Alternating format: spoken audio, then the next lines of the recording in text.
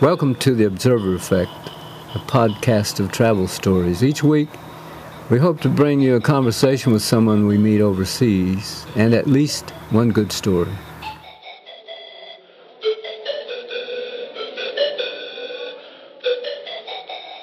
Episode 105, Emergency Call, Fiji, where William was interrupted by orchids.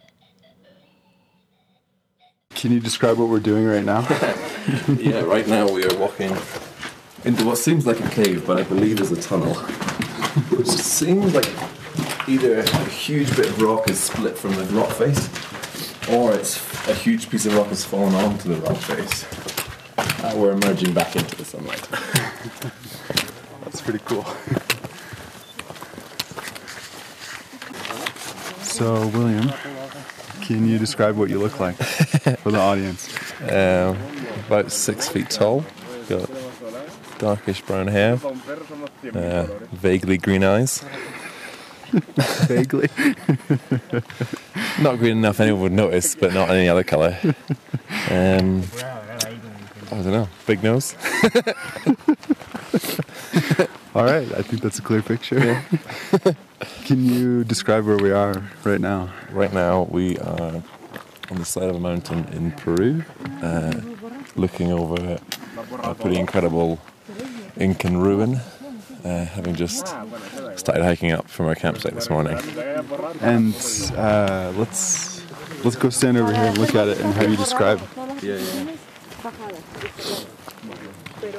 What do you see? So we're in almost like I guess the end of a valley, with a series of ridges jutting out from the sides, and one of these slightly smaller ridges that juts out on the top is, from here, it almost looks like a sort of medieval European castle. It does. We could be in Scotland. Yeah. So it looks like it has a sort of perimeter wall and then a whole series of buildings in different layers. Having been there yesterday, I know there's 3 layers. That's not quite so clear from here. It was incredible just earlier on, about half an hour ago. Most of the valley was in shadow still. The sun was just coming up. But as the sun crept over the top of the mountains, it hit that settlement. So that just the buildings were sort of glowing in a sort of sea of shadow, which was pretty incredible. And I think people can guess, but can you say where we're headed? Yeah. So we're at the moment, we're day 3 of a 4-day hike to Machu Picchu, which is going to be pretty incredible, I think. And what do you expect it will be like? And I'm going to check in with you again once we're there. Yeah. Also. Okay. Cool. I don't know. It's going to be. It's one of those places that you've seen pictures of, but often all the pictures are the same picture. Even if lots of different people have taken them, you'll tend to take the same shot. So you have an idea of the overall shape of the place, but I think I've got no idea of the detail, and that's partly what I'm really looking forward to. And also just seeing like a city that's just in amongst the mountains like that. It's going to be pretty incredible. And why are you going to Machu Picchu? Why are you here? Why am I here? Why are any of us here? It's one of those places that I've always wanted to go ever since sort of first seeing pictures of it.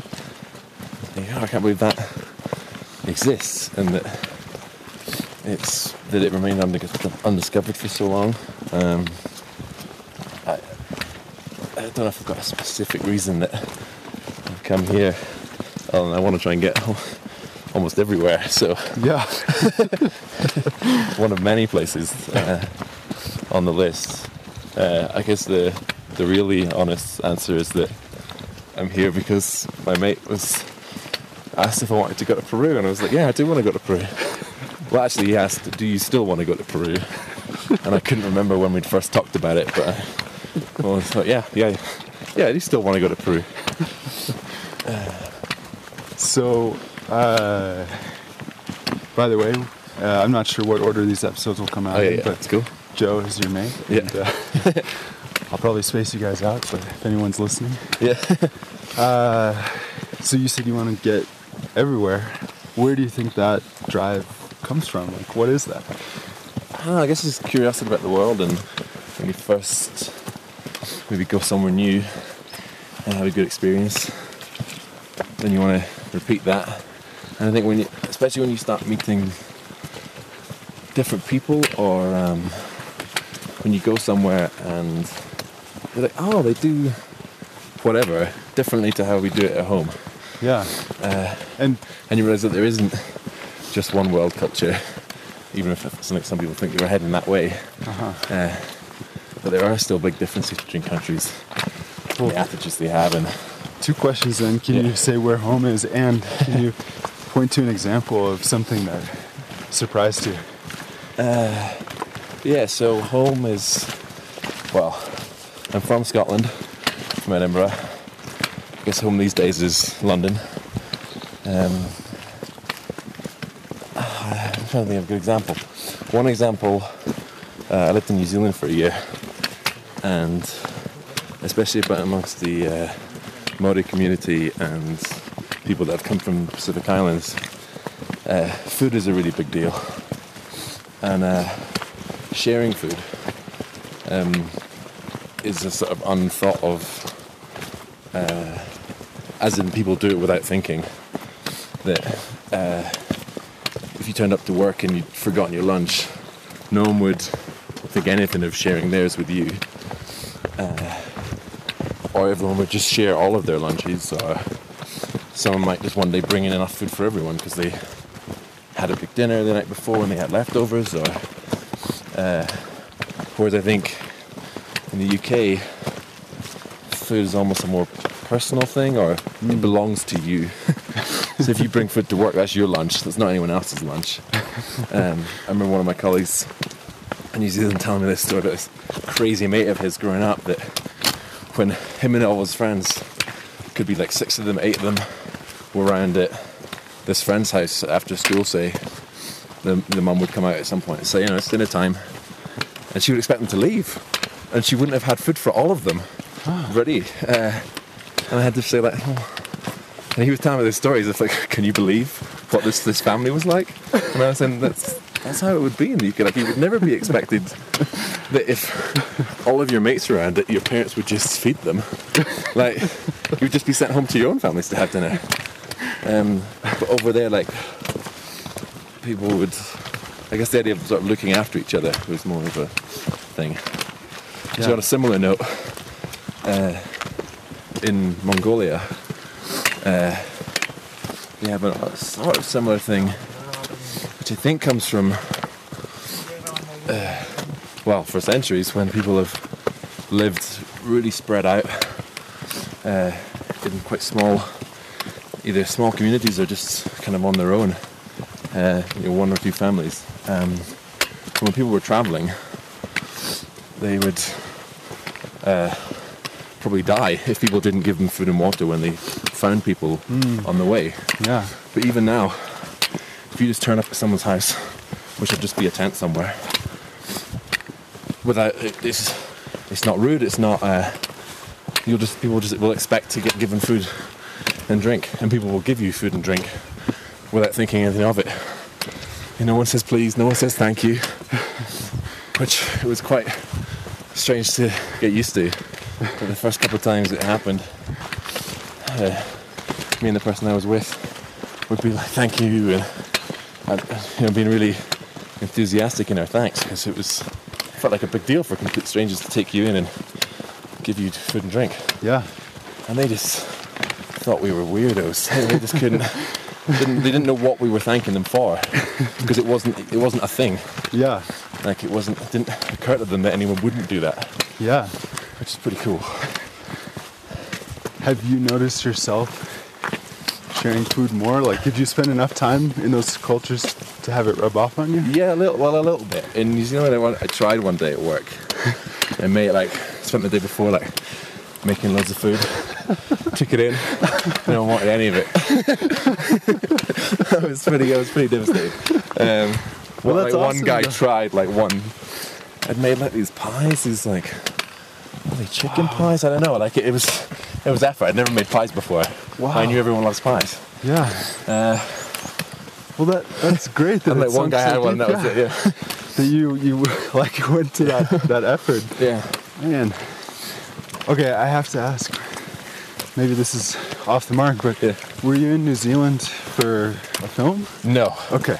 Never mind. That's all right. Yeah, no, it's That was before your time. This is before I got into film. I had been doing prop making, but I hadn't yet worked on a movie. No, me and my then girlfriend had. It was one of these trips that sort of expanded out of. It's like, hey, we should go on holiday to Australia, and then a few months later it was.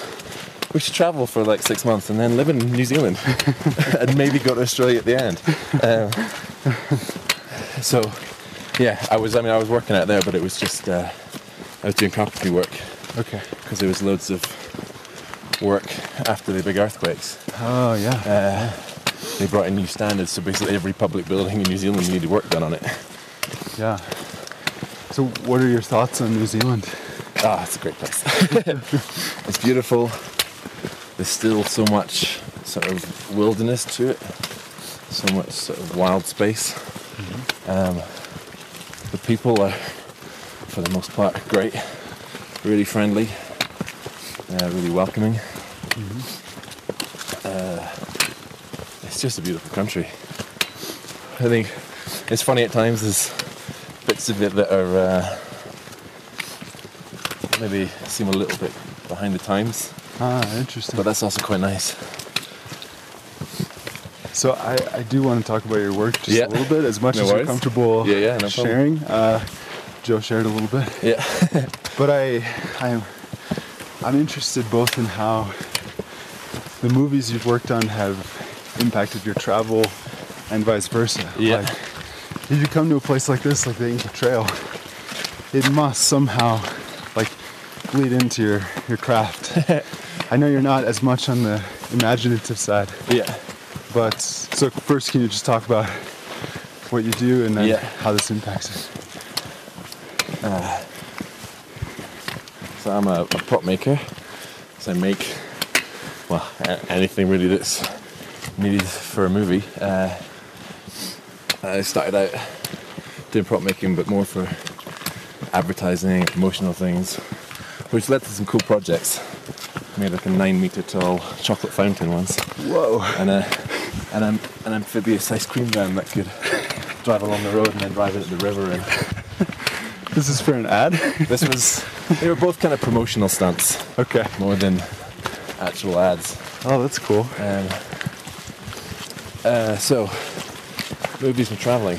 It's funny, even before I worked in film, when I was traveling, even if it was just on a journey through Scotland, or I'd see a place and think, oh, that'd be a great set for a movie scene. Like quarries, or like I remember there was an old, like, I think it was a cement factory or something near my grandparents that I always thought could be in a Bond movie.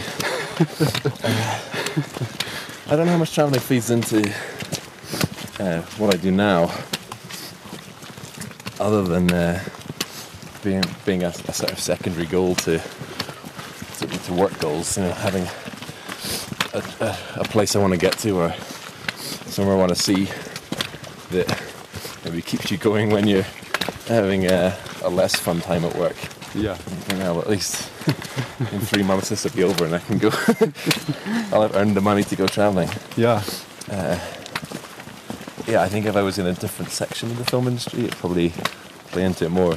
I've often wondered about sort of changing my title to prop maker / freelance location scout, and then I can make all my trips tax deductible. There you go. Well, I'm curious specifically how, like, working on Star Wars has maybe changed your view of the world, because it's such exotic locales, and not that you traveled to those places, but you know, you're always trying to capture a spirit. Does that shape your, or does it like fire your desire to go places? I think Star Wars is a good one because almost everyone's heard of it. So it's quite nice when the inevitable sort of what do you do chat comes up. Yeah. And it used to be a lot harder when I wasn't working in film. And it would take a lot longer to explain what my job was. Whereas now at least I can just say, like, start making, oh, what's that? Well, I work on Star Wars. Oh, cool. And then you can just move on from there. How often do you get people like me who just ask endless questions for 4 days? Actually, less than you'd think. It's amazing how many people don't really care about Star Wars, which is nice as well. Yeah. But okay, I don't feel as bad then. Yeah. No, it's good. I don't mind at all talking about it. A few weeks ago, or maybe a week and a half ago, Joe and I met a couple of Germans, and when we went rafting, and then we arranged to meet up with them for dinner. At dinner, we were talking, asking what we knew that one of them was studying medicine, and we asked what the other one did. She said, "Oh, I actually work in the film industry," and I think she'd just finished studying, but she'd done a couple of movies. She's like a producer. And me and Joe just both looked at each other and smiled like, we've met someone else that works in the film industry. We're about to blow her mind. And yeah, she couldn't believe it because she's never like, we've had the same experience. You never meet other people that work in the film industry. Yeah. Like there's lots of us, but not compared to all the people that don't work in the film industry. Well, yeah. But I'm just so glad to meet you guys because, your work we all take for granted. Yeah. It makes such a big impact on our lives, and I get a chance to beam gratitude at you, Yeah, it's nice. It's nice to... You're good at deflecting it modestly, but, it's a special thing to... It's amazing how many jobs, especially in the film industry, but in general as well, you just have no idea exists until you meet someone who does it. The film industry is full of jobs. You think, I can't believe someone. Of course, someone has to do that, but you just see the end result. Yeah, you never question it.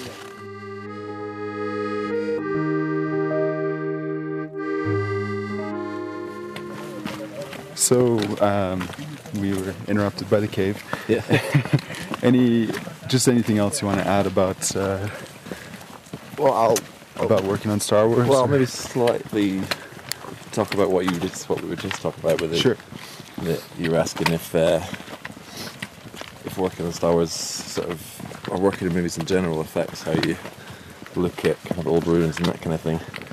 And I think maybe not so much to do with it being film, but being someone who makes things, often you can appreciate the skill that's gone into something, even if it is ruined or whatever else. It's really interesting seeing the different levels of say,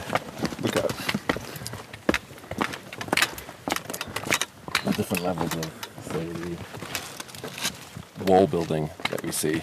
Mm-hmm. Like the sort of best Inca masonry is incredible. How so? I've read that, and it just goes over my head. I don't know how to appreciate it. You see the walls, the places that we've seen so far, the walls are made from different shapes and sizes of stone, fit together with what seems like a kind of earth mix in between as a sort of mortar or cement. But the really good stuff is made without any cement, and the blocks are all different shapes and sizes, but they're all carved so they fit perfectly together, like jigsaw pieces, with most of the time less than a millimetre of gap at any point between any two stones. Mm-hmm. The different layers of rocks are never sort of in straight lines. They're always moving up and down, so they all interlock around each other. They don't carve rocks the way we would in Europe in the past, making everything into big cuboids, with everything nice and square, which makes it easy to fit things next to each other. But that makes it less secure, right? Well, with the square blocks, it means in Europe it was good mortar, and so you glued your blocks together. Which here sort of interlocked the shapes, but they also carved within the wall into the blocks sort of little channels that they could pour molten metal into that almost acted like keys that locked the blocks together. My understanding is that for the most part, the blocks just sit together so well that they've survived, and it's only really in the corners or maybe around doorways and things that they use these interlocking keys. Other times they'll carve like a little bit of a hole into one rock, and the next rock will have a little bit that sticks out that clips into it, so they're actually clipped together. But it's just the sheer accuracy of the carving, I guess, is mind-blowing. Especially when there was no power tools, hardly any use of like steel or metal or that kind of thing. But to make a wall with no mortar that's been standing for 500-600 years or more is incredible. And one of our guides said they designed it with earthquakes in mind because they happen so frequently, and that when an earthquake happens, the stones dance. Yeah. They don't fall down. I hadn't heard the dancing thing, but I can believe it, that because there's no mortar, they're free to move independently. But I guess the shapes then mean that when they stop moving, they settle back into their sort of preordained places. There's a few places where I've seen where gaps have started to open up, but the sort of as a proportion of all the other blocks, it's incredible how much has survived intact. It's really a moving experience to stand in front of the wall and just look at the irregular pattern. Yeah. And I just recently learned the name of that pattern, which is ashlar. Okay. I think it can be applied to uniform stone blocks too, but just stone blocks, in a pattern like that, which I just love that there's a specific name for that. But it just, it's interesting because it's so organic. Yeah. Yeah, and I don't know how, I still can't work out like a good explanation for how they would have planned their walls. Yeah. Because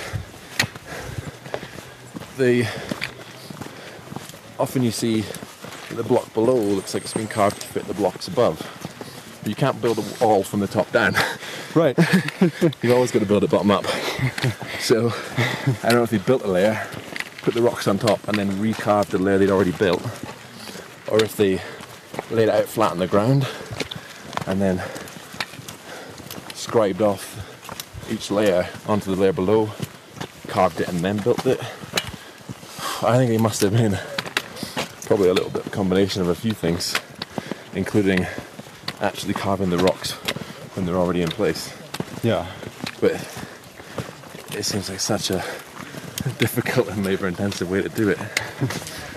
Well, I'll be interested to touch base in 5 years and find out if that inspired anything in your work. That's true, yeah. So, my last question is always, can you tell me a great travel story? And you already have. You pre-recorded it. I can insert it here. But if you have any more, just go off, whatever you want to tell. There was two stories sprung to mind. One before I told you the Fiji story, and one that was another Fiji story. So the other Fiji story, we've got to get to Fiji.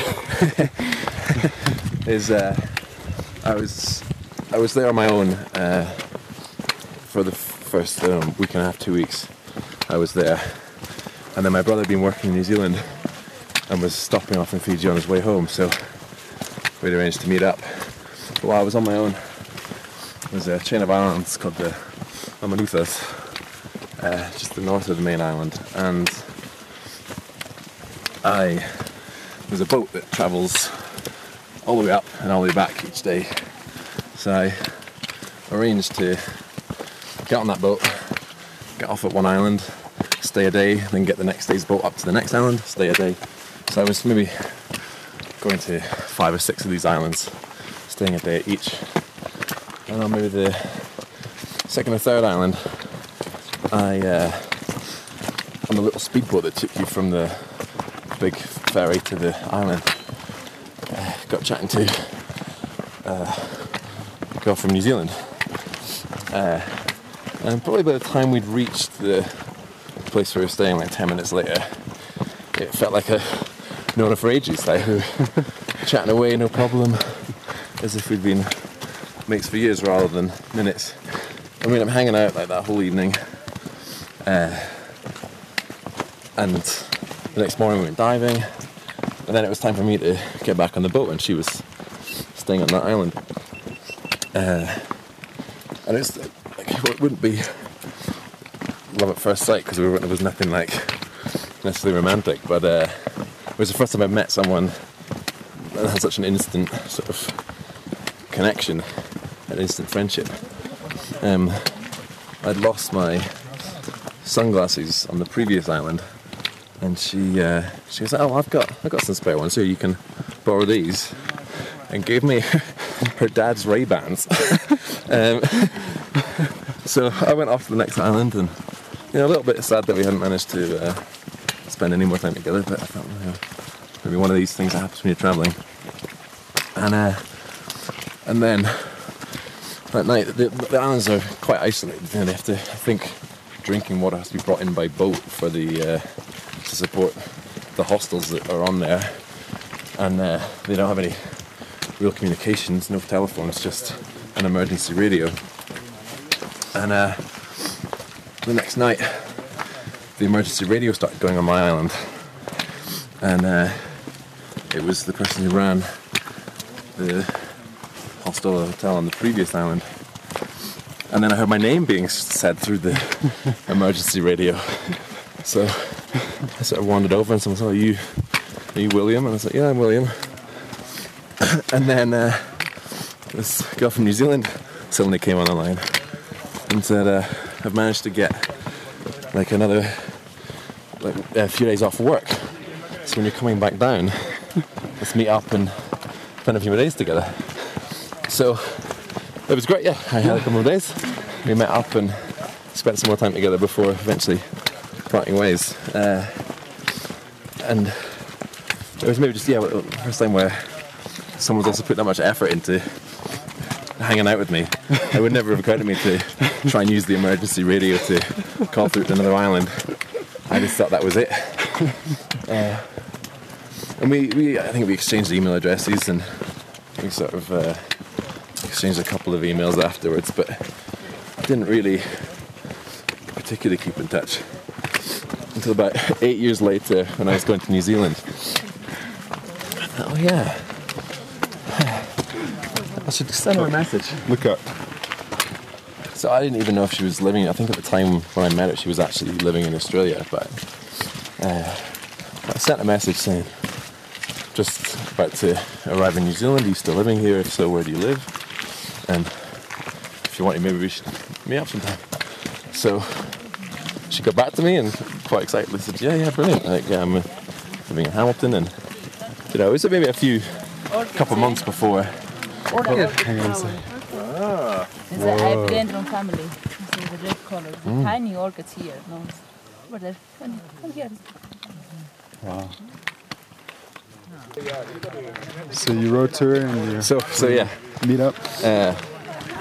So she replied enthusiastically, and then a couple of months later, me and my girlfriend at the time went and spent the weekend with her and her husband, and had a really nice time. I think we both changed quite a lot, and I couldn't. Porter.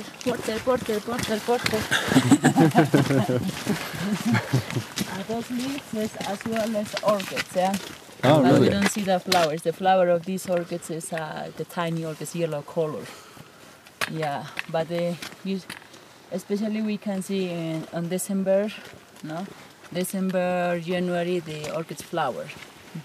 Mm-hmm. This one as well is just the leaves, no flower. One the purple one? Is that an orchid too? No. This is the monina. This is a plant named monina, wild plants. Okay.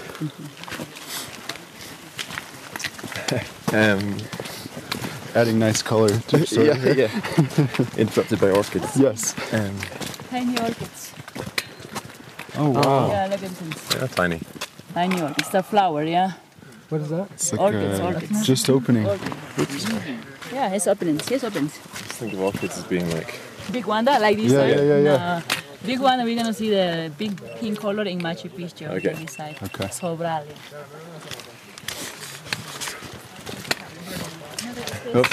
maybe it's better across the back. Other space, different type. Other ones, similar but different flowers. Wow.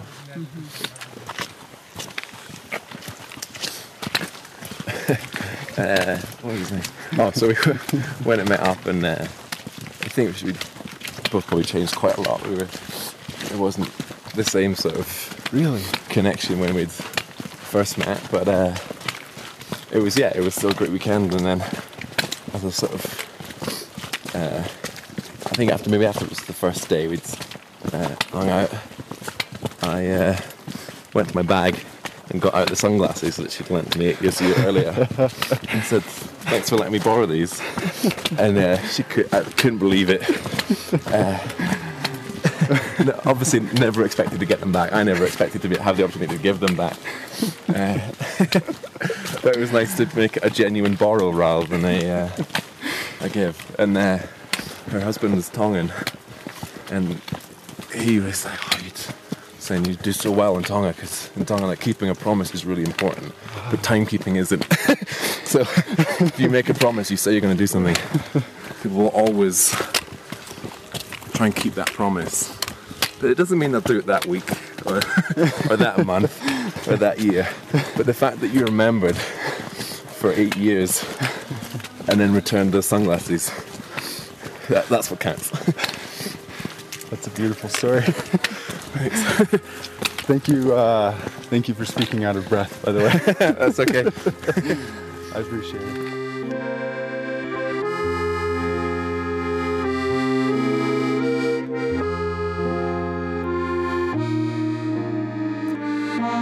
Thank you so much, Will, for telling that story. And I still could never thank you enough for making Star Wars.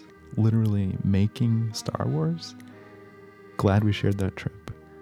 There have been a few other episodes I recorded at Machu Picchu. Larry in 74 and Travis in 75, and a few yet to come. Thank you to Carlos Molina Rojas for playing the pipe music in the intro. We met in a migrant shelter on the border of Argentina and Chile, and I'll publish his story soon. You can find his music at Grupo Soncoe on YouTube. Thank you, as always, to Dana Boulay for the outro music, and thank you for listening. On est seul aussi chez les hommes. Antoine de Saint-Exupéry.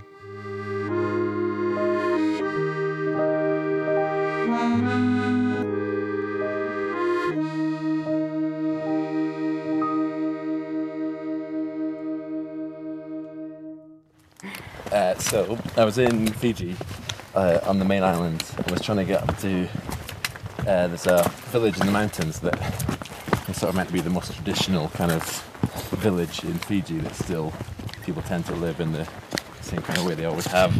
All the houses are traditional houses. Like, Couldn't work out. are they on stilts? They're That not kind of stilts, thing? no. So it's it's far from the water line and everything. So they're right. They're sort of timber with woven leaves that make up wall panels.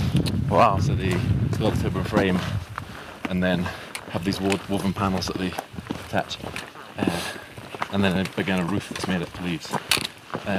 We just couldn't work out. We went to the bus station. It was chaos. Couldn't work out to get there. And this guy came up and asked where we were trying to get to. And he seemed a bit unfriendly, but we were kind of desperate. And he was like, "Oh yeah, my brother, I've got a van. We can take you up there." So he takes us up there. And we arranged for him to pick us up the next day, I think, or maybe 2 days' time. It doesn't really say much. And Fiji's full of incredibly friendly people. Like, everyone is just smiling and talking, and just one of the most friendly places I've ever been. So we have a great time in the village. It is as we imagined. We meet an old guy who's the best stone skimmer I've ever met. It's like something the size of your fist. He can skim it the entire way across the river. On a river? Oh yeah, on a river, yeah. And wow. we were just picking stuff for him because we were like, well, there's no way he can do this. And he'd just skim it.